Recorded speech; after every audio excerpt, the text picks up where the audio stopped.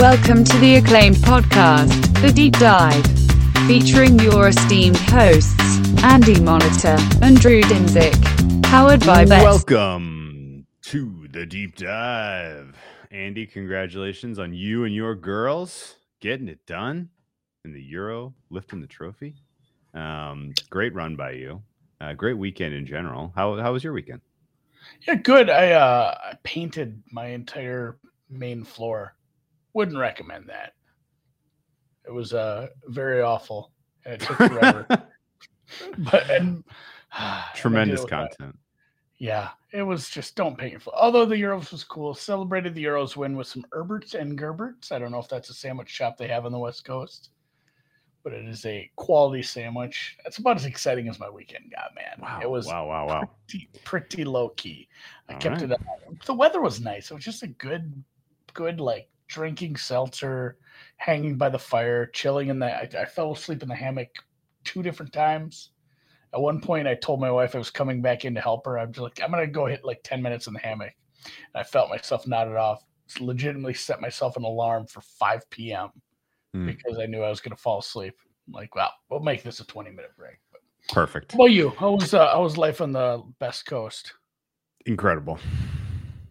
Super fun weekend. Best weekend of the summer, probably, just from painting for you. No. It was a great weekend. You know who else had a great weekend? Cleveland Browns fans. They get presumably a lighter suspension here for Deshaun Watson than a lot of people expected. Do you expect that to hold up, or do you think there will be some extended negotiation where he gets put on some exempt list while the NFL appeals? I don't think they can do that. I read a lot of people's tweets, and I tried to follow people who actually know what they're talking about. And it appears that since they gave this, third-party arbitrator, the whatever sort of, rights she had to make this call, they aren't allowed to do that. They are allowed to. The NFL is allowed to appeal, but that would kind of set off a weird chain of events, in my understanding, that might cause this to go into like some sort of federal court, and then the appeal would push things back, and then we might end up with Deshaun Watson serves a 0-game suspension this year because the appeal process and how backed up the courts are and all that stuff. It says like this could be a thing where if the NFL knows what's good for them, they just leave this alone because they could end up mucking it up worse. So I don't know. Wouldn't that be a wrinkle? That would be pretty funny. Like anybody who ran to the window is hoping for that, I guess, because I did, and I mentioned this to you last night. I did grab some 50-1 on the Super Bowl last night when the news and the the little whispers were saying 4-6. And I just assumed 6. Started punching my numbers together and said I'd play 50 because they do have everybody's talked about it. Extensively how easy the first part of the schedule is. They were given that gift, quote unquote, on the easy part of the schedule for the supposed the presupposed suspension. So if they make it through that part of the schedule semi unscathed, and he translates to be where he should be and integrates with this offense, it's very much a very good playoff team, and it could be right in the mix for what probably tends to be a very fun AFC playoff picture. That will be that'll be wild. Gracious. Like 1 through 7 could be just like, I don't know. Yeah, this could go any number of ways. Yeah, we talked about it on a lot better. We talked about it on Friday when we did our market power number recap. There's an imbalance already built into the market numbers. Couple of thoughts on that podcast and around Cleveland in particular. I got some comments, some messages. The Discord was buzzing about it. And there were a couple things about the power numbers themselves that I was kind of annoyed by this year that I couldn't really explain until I dug in a little bit more. And basically, because I only had 2 Cleveland games and I included them in the sample when I was regressing the numbers, those were effectively outsized weighting because those 2 games determined all of Cleveland's error. And so you effectively, there was like an upweighting there. And so because of that, it unbiased, it tilted the balance a little bit of what the average power number was, what the offense and defense on average was. So I threw those 2 games out, re-regressed it, reposted those numbers. Doesn't really change the order very much, but I think if you care about the numbers themselves being meaningful, go look at the latest because they're a little bit updated, and things started making sense as soon as you throw those 2 out and you have kind of an equal weighting sample across every team. It makes sense, but more along the line of like just what you put out as a visualization was good, even if the numbers were just slightly off. Again, it is implied by the market. A lot of this we said, and great point by either you or Eric on Friday, which actually was recorded on Thursday, was, hey, we're using these numbers that bookmakers have to put up 75 weeks in advance. Like, how long is it till we get to week 14, Drew? We have 5 weeks till the season starts. I mean, you're talking 5 months from now, you have a line up there. And, when these bookmakers see it, well, my numbers say it should be a 2.5. We're going to put a 3 because I don't feel like taking extra money on a team that's been very hot, maybe in the futures market or the game of the year market. So some of this stuff is slightly off to begin with, but it does give a good glimpse, especially when you put it into that, that image, that visualization you made, a good glimpse of like some of the stratification of these teams, some of the tiers, and obviously, like we talked about, some of the imbalance. Yeah. And, I think it's still at this time, these numbers are so soft because the pools are so thin. The week 1, I would say the week 1 numbers are more predictive about how the market feels really. And the futures market, obviously, in terms of a championship, equity is a better indicator. But all that said, I still think it's a very worthwhile exercise just to kind of know the relative ranking of teams in terms of coming into the season. And if you have more questions about the process, or you really want to talk through your own power numbers relative to what we've got, by all means, hit me up. Who was at the bottom of the market power number rankings? The 2 teams we're going to talk about today. And usually when we get to these podcast previews and it's just the true dog shit teams, I'm a little like, ready to mail it in, who cares? Nothing. Not so much. We're both kind of excited. Not at all. I have live bets that I feel really good about. Not really good that they're going to cash, but just the price was really wrong for both of the teams we're going to talk about today. That should have been the tweet. I said, hey, before even telling anyone which teams, I said, tonight we're going to get into the only team Drew has a Super Bowl future on. I don't know if it's 100% true, but it's close enough. I think it is, actually. I honestly think Cleveland was my first. I think I only have a Cleveland. I have more NBA futures finals than NFL Super Bowl finals. I just, there were some rogue numbers on like Dallas, and back when Durant was rumored to go everywhere, I'm like, well, we're going to take these Dallas numbers anyway because I think this team could be fun.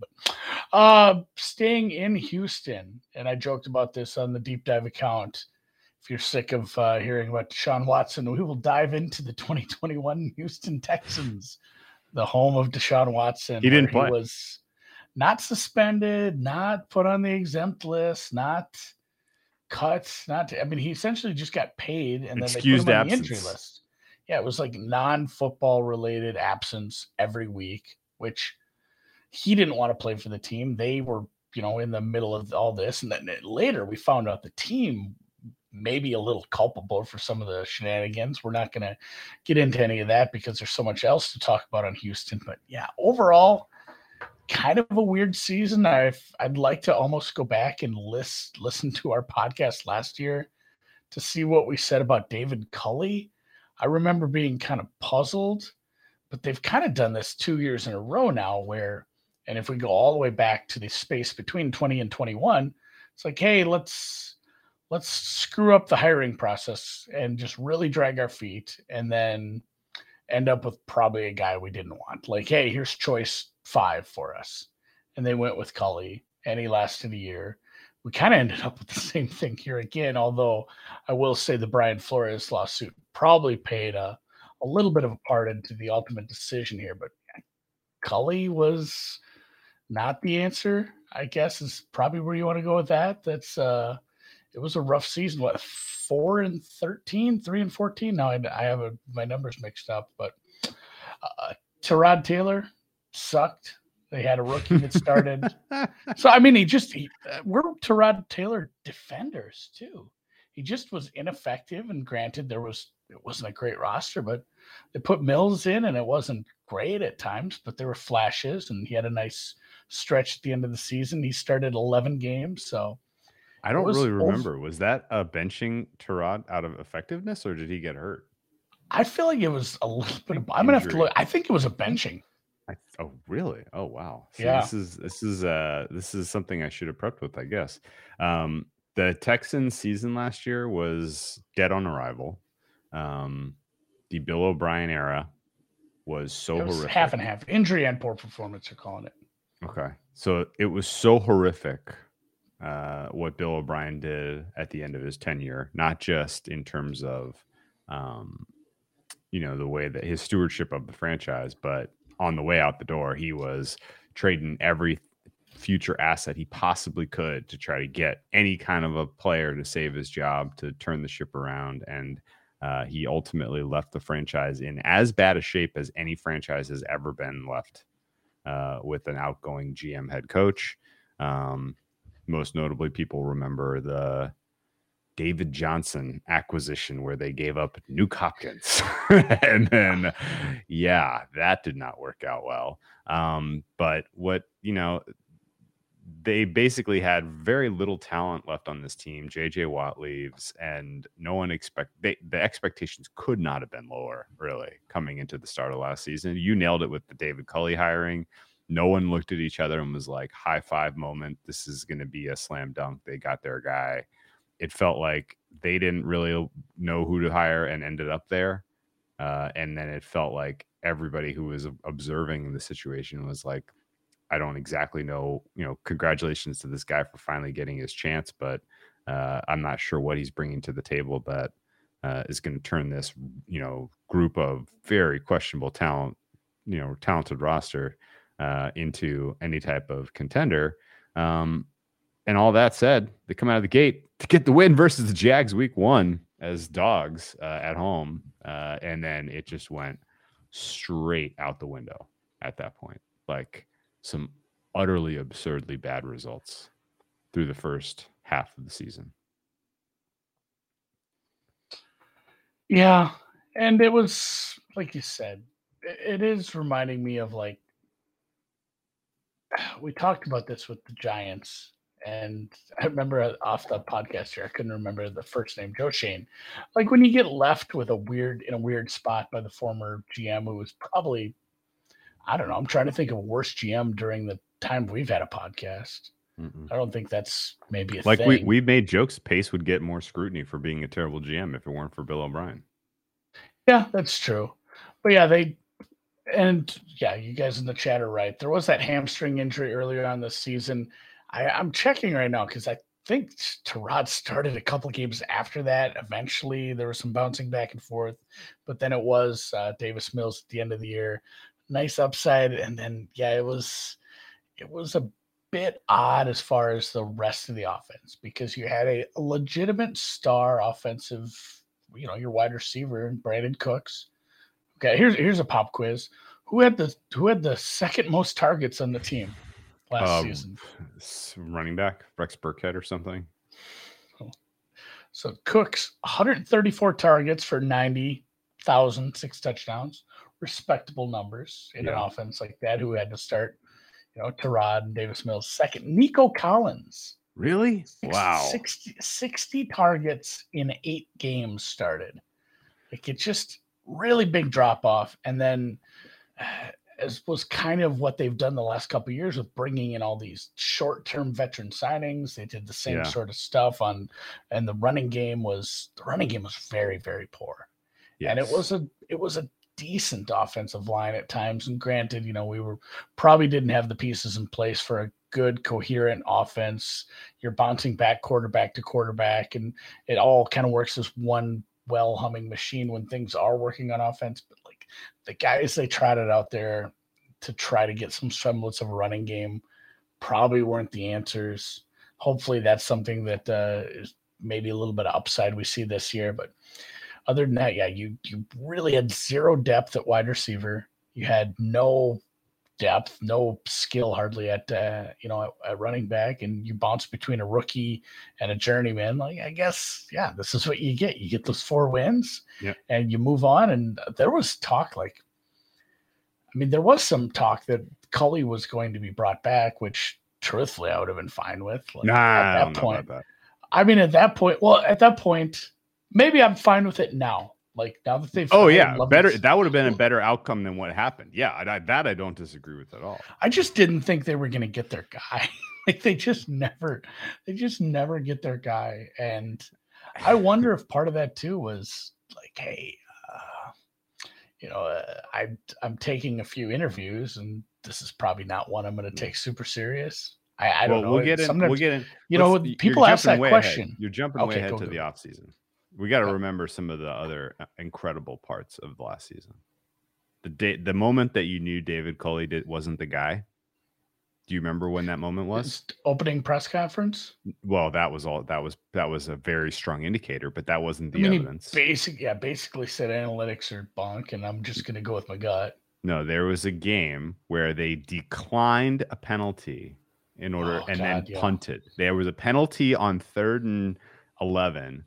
That was a 5-yard penalty, not an automatic first down. And rather than accept the penalty and try again on 3rd and 6, they said, no, we'll decline and we elect to punt on 4th down. That was about as inexcusable an in-game decision by a head coach as we have ever had. Trumped by the judge, the sneak. I was going to bring that up too. Who was the coach that Joe Judge sneaking on 3rd and 9? The draw play on 4th and 23. Oh my God! There have been some fake punt by the Colts back in the day. That was pretty special. They had 3 guys in the offensive line. That was something. But but this was inexcusable. Turning that down was something. Declining a penalty so that you can send out your punt team is absurd. And that was a bad sign. The other fond memories, I remember betting the over when the Bills went to Houston, or was it Houston at the Bills? I don't even remember. It was at the Bills. I bet that over. It was 47-ish, 46.5-ish, and I literally said the final score here. Yeah, it was like, this is a good bet because the Bills never take their foot off the gas. They're just going to keep scoring and scoring and scoring. So you really only need Houston to get to 7 to 10 points. Houston, you know how many points the Bills scored in the 4th quarter in that game? Was it a bunch? 21 points in the 4th quarter. That over did not get there. Did not get there. You know what? Else I remember about that? I knew I was in trouble when Davis Mills threw an end zone pick after a drive where he got field position at the Bills 20. I was like, oh, great. Houston's going to get on the board early, turn this into a little score fest here. Now 40-0. They had some other just absolute beauties of scores here. 31-3 at the Colts. They turn around the next week on the road. 31. The game in between those 2 games. Yeah, good. The game in between those 2 games was the Pats game where they had a sizable lead in the 3rd quarter. Yeah. And they let the Patriots score. I'm looking 9 minus 25. Yeah. 16 unanswered. Yeah. Late in the game. The Houston kicker missed a bunch of kicks. That was a fucking trip. I forgot what a trip this team was. Yeah. And when they played good teams, they gave up a shitload of points. The Rams scored 38 on them. Yeah. Until they drew the Chargers. And the Chargers run fit was so weirdly fucked by the time they got to the Chargers at the end of December that they beat them 41-29. Houston took it to that team, and you don't have to think too hard. Chargers didn't make the playoffs last year, Andy, and you remember why? It's because they couldn't even tie the Raiders in the last week of the season. If they had just held on and beaten the sad Texans, then Chargers go to the playoffs for the first time in a while. But yeah, this was a bizarre season. Titans were just absolutely rolling through their schedule, and then took that stinker losing to the Texans. Texans beat the Jags twice. Both were convincing wins. Like it was just a weird deal. It's 8 in a row over the Jags. They've beaten the Jags 8 in a row. The That is the fourth season sweep in a row. Wow. Yeah, that's got to be one of the Chargers game longest was weird. existing. That's got to be one of the longest existing win streaks over an opponent in the NFL, and it's the Texans. It's funny that it's the Texans, but yeah, late on the Chargers. That was a weird one too. I had to pull that box score up. I feel like there was fuckery late. Yeah, 38 fourth quarter points in that one. Oh yeah, weird game. I might go that if that one comes on like NFL Network, I'd rewatch that one. That was a crazy and then one. just kind of. I think Chargers were at least 8-point favorites in that. I didn't bet that game, so I don't really remember. 11-point favorites in that one. At Houston. 11-point favorites on the road, and the Chargers lost by double digits. Amazing. Yeah, so it was a weird year, really. And I don't think you could take much away from that year other than Davis Mills showed you higher, glimpses of higher production than you would expected from a third-round quarterback, and the sixth quarterback taken in that draft. Were there any in between Mac Jones and him, or was he? Mond was right there, but he might have been after. Yeah, I don't remember. There was like Mond and Mills went very close to each other. So you had the early quarterbacks, and they had Mond and Mills in the third. I couldn't tell you which was first. Well, whatever the case is, he was a third-round pick. He was the first pick that the Texans had in that draft. It was a very, very, very good draft, and the Texans' first pick was Davis Mills in the third round. But he showed you Laramie Tunsil, though. I mean, you're not going to draft him. No. He showed you plenty of. That's a good point. He showed you plenty of good, of positives. I thought over the balance of the season. It was just a little bit of a crap team and tough to dissect. Was his success because opponents were playing them a certain style and they didn't really respect the Texans as an opponent, or was were those flashes you saw from him repeatable? And that's kind of the key handicap going forward. Let's get to the offseason and talk about some of the big still issues with this team. They got one of the guys in Nick Caserio. They wanted the player personnel guy Nick Caserio from the Pats badly, and they finally got him. A lot of people assumed that meant he was going to go get a Josh McDaniels type and bring him in, kind of carry that Patriots legacy into Houston. But they did not intend to do that at all. And in fact, it didn't even really seem like the hiring process had Cesario's fingerprints on it at all.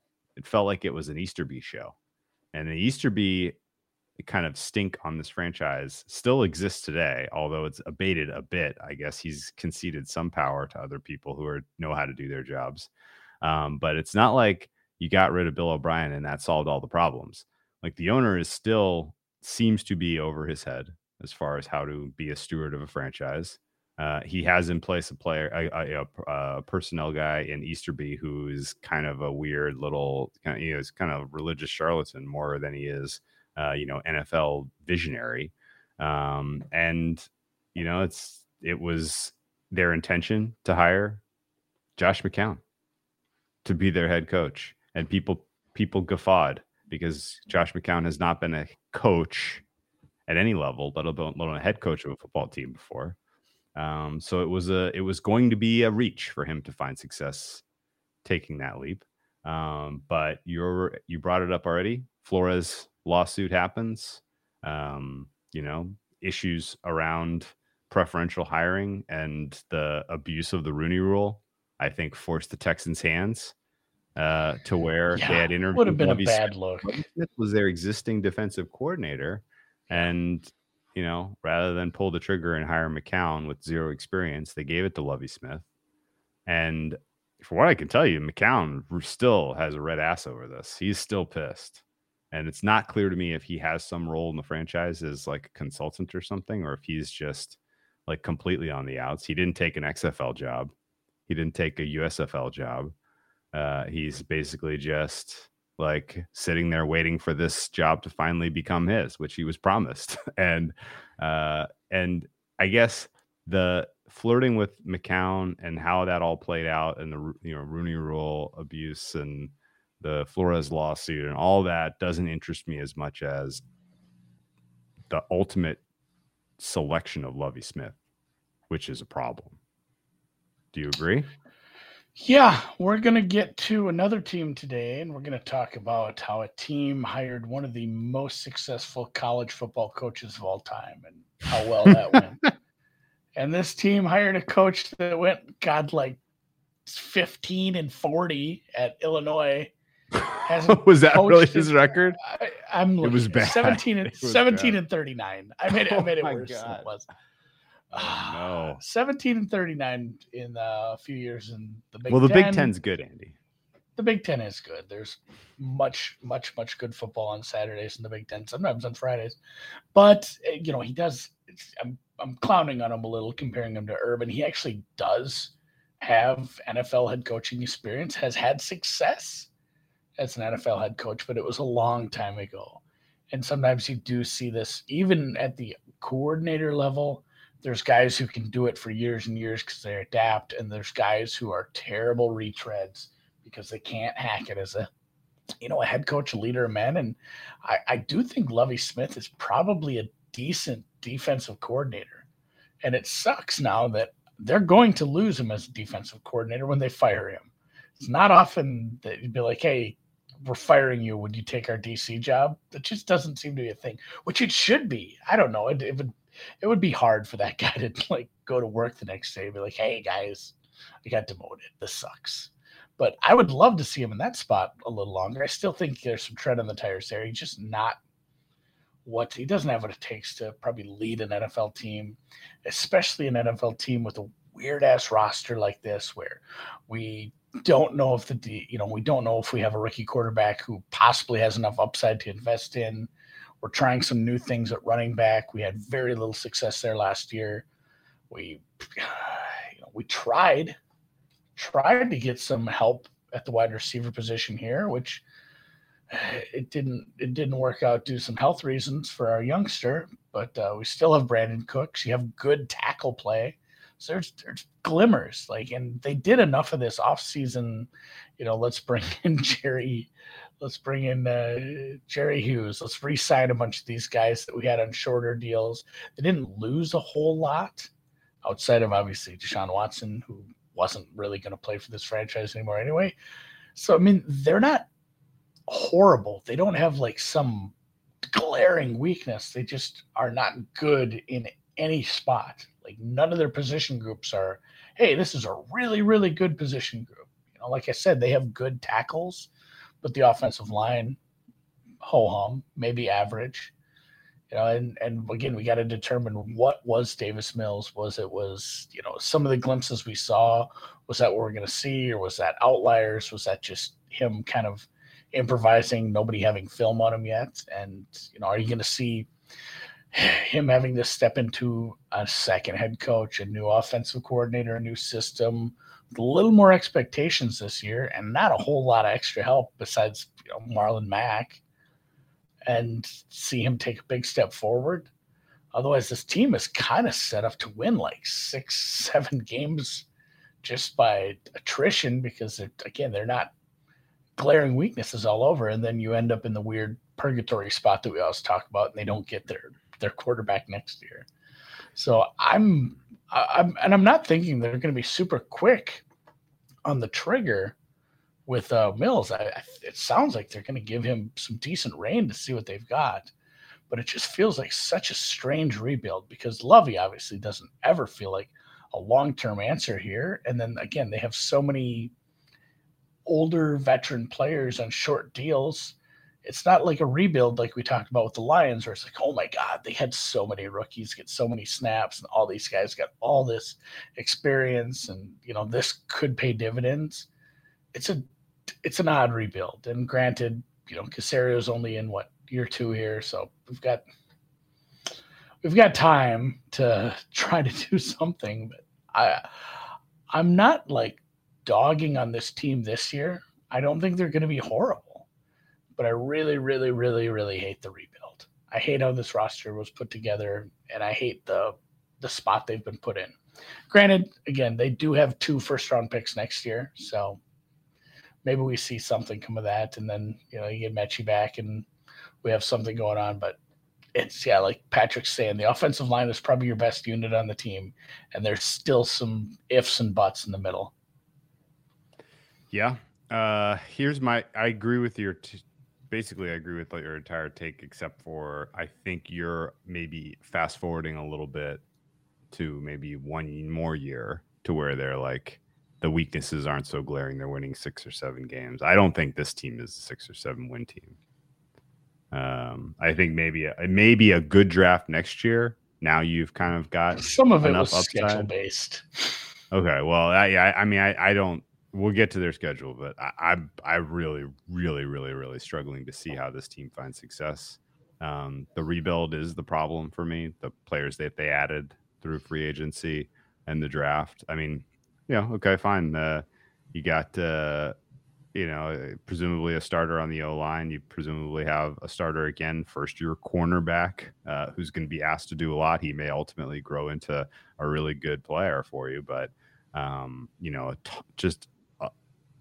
this depth chart, particularly on the defensive side of the ball, is a who's who of who, and none of these guys have grades that suggest that they are that much above replacement level, outside of Cooks and Tunsil. And the fact that if you kind of want to grade a franchise fundamentally based on owner, coach, quarterback, I mean, you're talking you're talking about the worst franchise in the NFL here. And I'm not sure where the magic's coming from for them to have upside, frankly. If this is just a flat out bad team that may, back their way into some wins by having, everybody has a good day on the same day against a team that's overlooking them. But the rebuild is, to me at least, doomed to fail based on, how they're going about it. The Davis Mills thing is also somewhat tough because, again, like I tried to tease out of the data. Big unknown. He's got a big neck. That's for sure. Guy's got a long ass neck. But no, it's really, really tough to. I was looking at the data. And I was like, for whatever reason, because I only bet a couple of Texans games last year. I remember like the Rams game, and I mentioned the Bills game, and the Rams game, they scored a bunch of garbage time points, and they scored a bunch of points against some bad defenses like the Jags. And I was like, is this guy just like the Blake Bortles All-Stars? Like he just gets it done against bad teams and garbage time and stuff like that. And I tried to tease that out of the data, but it's not really there. Like he wasn't really a garbage time all-star. And he was not league average, but he was a rookie. So what, I think the fact that they elevated Pep Hamilton, and I don't have strong feelings one way or the other about Pep Hamilton, and that Mills is going to, he's going to be just as subject to the second year leap as all the other guys we talk about. There's 6 quarterbacks this year who get the second year leap potentially. The 5 known first rounders who all had starting roles, right? Who will all have starting roles this year. Trey Lance probably the least experienced of those. But for all the same reasons quarterbacks take the leap in year 2, that should apply to Mills. The problem is like, if Mills is ultimately good, it's going to be so tough to believe it's long-term and not just flash in the pan, not just, something that can get figured out. And I also haven't seen anything on film from last year that was like, oh, this guy gets it. Like this guy has a set of tools that is unique. Like if you're telling me that like this guy is probably your absolute best case scenario to have as your backup quarterback on a team that's contending for a Super Bowl in a couple of years, that sounds about right to me. But I don't think you're putting him on a roster that is 5th percentile and expecting to elevate them to, anything better than bottom 4 in terms of win-loss, in terms of power number. And, if he proves me wrong, so be it. But, the ceiling is somewhat low because of what we know about him, I think. Yeah, I think my bull case for this team is the schedule has enough coin flip games and a couple teams that I think are probably overrated that should be closer to coin flip games that they can back into some wins just based off, they brought in Marlon Mack. I think that's a nice piece. You don't have enough firepower on the offense, but like Marlon Mack was really good, essentially just got hurt, lost his job to somebody even better, Jonathan Taylor. And like he's still 25, 26 years old. Like Marlon Mack probably can still play something. Brandon Cooks, and again, it stinks. The John Mechie stuff stinks. Like that's hope he's fine, but like that would have been helpful. Having that, and I don't really like either of their tight ends. Like again, it's like Cooks, Mack, and if Davis Mills is good, you have some semblance of a few decent players on offense behind a good offensive line and some coin flip games. That's your bull case. Your bear case is Lovie Smith doesn't get it anymore. He's not NFL level head coach, which is probably 90-10 true. You have, some weaknesses on up front in the inside, even with some additions there. You don't have a second or third receiver that's, viable. You have Nico Collins asking to step up again. You don't have much of a track record of this quarterback that you're going to, and again, going back to the bull case, he does get a full offseason to prepare to be the starter. Maybe that helps a bit after coming in as a rookie, resigned to his backup role. Maybe he can get something there. But again, it is a new coaching staff. Pep Hamilton, yeah, take him or leave him. He was the quarterback coach for Herbert's Rookie of the Year coach. That's what people are going to throw around, but very different skill set. Yeah, very different. Very, very different. Sometimes it's more about the player than anything. So, and then the other part is too, like you brought in your top 2 rookies, Drew, are Stingley, clearly number 1. Yep.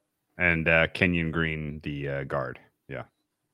So Green might play a part here, but yeah, like between Mechie and Stingley, you might get damn near Bupkis because Mechie's going to miss the season and Stingley is going to be asked to step into a secondary with 2 below average safeties and be a starting cornerback on a team that probably is going to lack in a few spots. And again, the pass rush might be decent at times, but pass rush and coverage go hand in hand, and the secondary is going to be pretty bad. So if anything, it's going to be, hopefully it's a fun offense so we can bet some overs with this team, because the secondary might just get scorched by some of these teams. You look at the schedule, they're going to play some good quarterbacks and some good receivers. In fact, a lot of times. So the outside of you have the coin flips, and then you have like the, oh shit, like we got to go to Denver in week 2 after playing a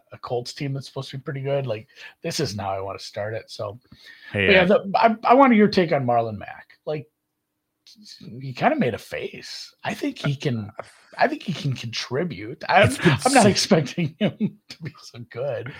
If you think a replacement level running back's moving the needle for me, I got news for you, buddy. I know. I don't really give a shit. I think he is. I think he's very helpful in the passing fantasy game, community. The fantasy community can have fun breaking down the roles and volume potential for a guy like Mack, a guy like Cooks this year, but I don't think this offense is scoring anywhere close to enough points to keep the Texans in in contention for wins. And Marlon Mack is, again, he's only really going to help you out if you're trying to, even if you're right and he is like better than average. It's only helping you if you're trying to put away leads. I don't know if this team is really getting any leads. I'm hoping he plays a part in the passing game because they lack a true, number 2, number 3 receiver. That's fair. He needs to play a part in that. I think so. Yeah. And again, you're right. It's maybe above replacement level running back, but dude, it's not enough to get excited about. So I think the bear case wins. Yeah. Because here's the bigger problem. This defense is about as weak an a depth chart, as I think I have seen in 5 years, maybe more, in terms of just guys who can make an impact. Okay, I'm gonna name some of these, and don't look at the depth chart. Close or switch tabs. Jerry Hughes slander. Close your tab. Windows D. Did you know Jerry Hughes isn't even? He's old though. He's not. He's third string right now for them. That's how. He's rotational. I think that's their whole thing. Like, and when you talk about their defensive line, they have like 12 rotational guys. Okay. Like, that's what's here's your Andy. Here's your front four. Okay. Jonathan Greenard, Roy Lopez. Stop me when you heard of any of these guys. Agbania Akaronwu and Malik played for the Khan. Rams. Yeah, he did. Akarangwu was okay with the Rams. That was yeah. Linebacking core: Christian Harris, Christian Kirksey, Garrett Wallow, and that front seven right there. That's pretty weak. Kirksey. And again, these are guys. It's just it's a shitload of replacement level guys, and you're starting a rookie, third round rookie as your weak side linebacker. You have two rookies in your secondary, in Stingley and Jalen Petrie. Your other safety, by the way, Eric Murray. You know Eric Murray. Your nickelback, Taveri Thomas. You know Taveri Thomas. Oh, Taveri. Yeah. This depth chart is, I mean, I don't know. I feel bad even disparaging these guys because I really can't even tell you that they've played enough football for me to have anywhere close to a strong opinion on them one way or the other. But they're defined nobodies. Like, these are nobodies. Jonathan Greenard had 8 sacks last year. I'll tell you that. So, yeah, it's a lot of rotational guys. And then, like you said, the secondary is going to really, really, really be a point of weakness. So, I think this team overall is getting the grade they're fucked.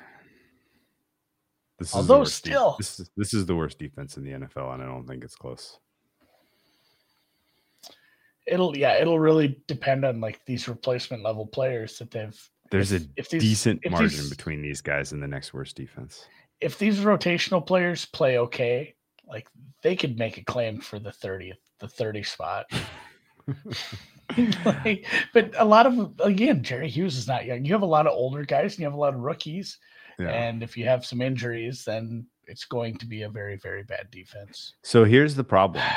The market power rates them as the 32nd best defense. So what do we do with this information? Basically, how much lower can they even go? Like, how much worse can this get? Like, you look for bad spots in the schedule and you bet the team total over for the other team if they're the kind of team who, like, that was the move in the Bills game. That was the team total over 31.5. Yeah. The Colts got to 31. The Cardinals got to 31. Yeah, you're right. It's especially if they're in a bad travel spot. Which look, do you want to look at the schedule? Because there are a couple. Let's pull it up. But yeah, I mean, frankly, this is date. I mean, Andy, do you ever remember a time where Lovie Smith was on a talent deficient team in a very competitive environment, and he was the head coach? And how did it go? Oh yeah, you just told me he couldn't win a freaking game at Illinois. Like, this is doomed to fail. I feel like failure to launch. I feel bad for Stingley. To give you a nice Houston NASA kind of reference, this is a failure to launch if I've ever seen one. The schedule has them as dogs in every single line game except for Pick'em hosting the aforementioned Jaguars, who they have an 8-game win streak against. Some of these numbers are big. They're 10-point dogs at Denver week 2. Yuck. There's more than touchdown dogs hosting the Chargers, who we also talked about. They beat last year. Vegas now is that an 8? That's a big number. It's a big number for Vegas to be laying. But are you running to the window to grab +8 for Houston? I'm not really interested in that. +10 versus KC. You're hosting the Chiefs. You're catching 10. Yeah, I mean, 1, 2, 3, 4, 5, 6, 7, 8, 9 games out of your 17. You are a touchdown or more dog, which means you need a little bit of luck and a lot of things to go your way to get wins in any of those contests. So you're starting out basically 0-9. Oh, I think they're very live against Chicago. I think that'll be a fun suck fest. No, I'm saying 0-9 in terms of like there's 9 Oh losses yeah, those on your teams. schedule. I work literally, Okay. linearly. Okay. But yeah, like they can hang with the likes of Chicago, Jacksonville, Tennessee. I'm not super high on Tennessee this year. Spoiler alert. That's kind of a sneaky spot for them to come back off a ass whooping, and all of a sudden Tennessee's laying like 5.5, 6, and oh man, I hate trying to talk myself into betting on this team, but the Giants, Washington were teams that those are the coin flips. Like their coin flips are the 3.5s, and they do have one true coin flip. Like all those, those have to fall the right way. The offense has to click because the defense isn't going to. Like the defensive upside, there isn't some like, oh my God, I guess stuff happens every year that we don't see, that nobody sees coming. I really, really don't think the Houston Texans defense surprising the league is one of those things that's going to happen. This offense could come around. Like Nico Collins could take a big step forward. Some of these guys that are deeper on the depth chart, I think Philip Dorsett, Chris Conley, these guys, some of these receivers could take some steps forward in a new offense, and this could be a fun offense. And that's how this team can win some of these games where they're 3 or 4 point dogs. But the defense is going to be bad enough in the secondary where I can't make a case for them to upset Dallas, Kansas City, at Denver, Las Vegas, the Chargers, like Indy, even at home. Those are really, really, really tough asks. Even at Miami, it's later in the season, but it's still a bit of a rest disadvantage for them with a quicker turnaround. So, it feels like a team that's going to lose all the games they're supposed to lose. They don't have that one surprise like again we'll talk about like the Chargers game. They don't have that one surprise in them because the defense is just too susceptible to, oh my God, they're up by 10 points. And then you go and get a snack and you come back from the bathroom and they're down by 3 all of a sudden. Like it feels susceptible to some quick strikes with some of these good teams. So yeah, not excited to bet this team to do anything really. Well, can you pull the schedule back up? Actually, there's a couple of thoughts I had. A lot of games in the teaser zone. Oh, to tease against them. You're going to be able to take a favorite versus the Texans past 7 and past 3 quite a lot if this holds. And that might be a very fun way to build your bankroll this year. The Chicago game that you brought up, week 3, is the fun one where Lovie Smith makes his grand return to Soldier Field. Lovie Smith, this is his 3rd stint as a head coach in the NFL, by the way. Did you remember his time in Tampa Bay? Sort of. That didn't go well. No. Like the Bears, he had some success. The Tampa was. He was coach of the year in 2005. Yeah, he had a decent amount of success in Chicago, despite the quarterbacks they rolled out. Like Kyle Orton. He took the sex cannon to the Super Bowl. Didn't think we were going to hear that today. So yeah, a lot of teasers. I don't. One of the least successful long teaser legs is road favorites teased down, but boy, howdy, it doesn't feel like that's going to scare me off. No, a couple of them are are you going to just tease Vegas down from 8 to 2? How about Miami down across 7 and 3? Dallas at home. We're 7.5. Across Dallas is a teaser. I love that one. At Dallas, a bit of a rest disadvantage. Not a lot of travel disadvantage for them. Not a lot of sustained difficult travel for them. Only back-to-back roadies for them are weeks 2 and 3. And granted, that's not good early in the season, and it's especially not good when one of those stops is Denver and altitude early in the season. That could be a bad game for the Texans. They get a little bit of rest advantage there because Denver's coming off of Russell Wilson versus Seattle in week 1. But still not a super favorable schedule or anything that I'm like really scared about. The schedule makers doing them dirty here. The Giants game, which is again one of the opponents you might have gotten a win against, you're at a disadvantage: rest, travel, and weather. So bummer. Bummer is a good succinct term for this. Bummer. I know earlier in the pod I said like they could back their way into 6 games. I would like to have a word with Andy from 40 minutes ago. I've really sat and thought more about the secondary and struggle with that. So let's look at that. Yeah, let's look at the odds before we talk about our non-betting attack. Well, we did come up with one. The Super Bowl, 300 to 1. Should any team be 300 to 1 to win the Super Bowl, Andy? Yes. This team should be longer. This team should be, yes. Okay. Yes. 100 to 1 to win the AFC. Sounds about right. 25 to 1 to win the AFC South. My goodness. AFC South is not a conference that I have a ton of regard for, but that's a big number. I just don't see them getting. So too many things have to go right to get them to double-digit wins, and I think that's what it's going to take to win the South this year. Playoffs, yes is 15 to 1, no minus 3,500. You want to tie up some scratch for the season? Take a little playoffs? No, I don't know. Regular season went. Yeah, this team is not only getting to the playoffs via the South, not the wild card. So if you are feeling insane, you need an NFC least scenario. Regular season win total over under 4.5 even juice, which is that's a low number. You're going to be sweating that under. I can't get involved there at minus 110. This is reminiscent of like Kansas football over under 1.5s.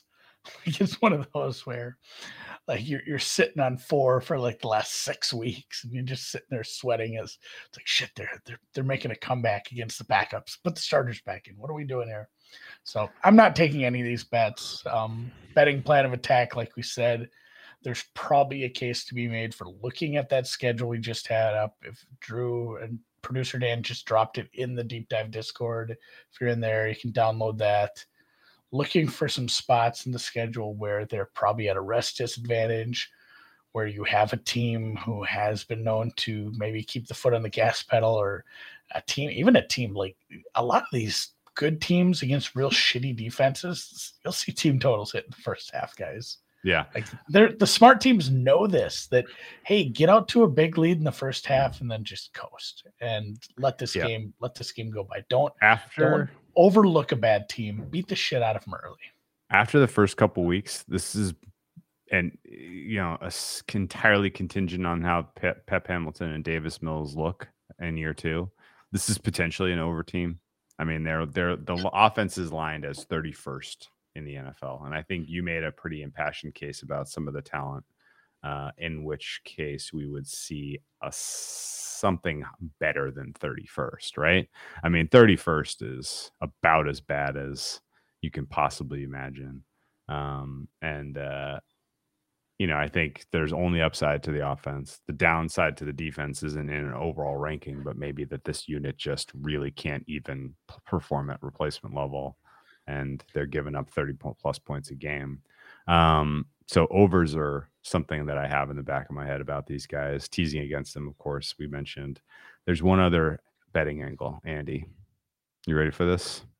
I think I told you I bet this. I still think it is entirely plausible that Lovie Smith doesn't make it through this campaign as the head coach.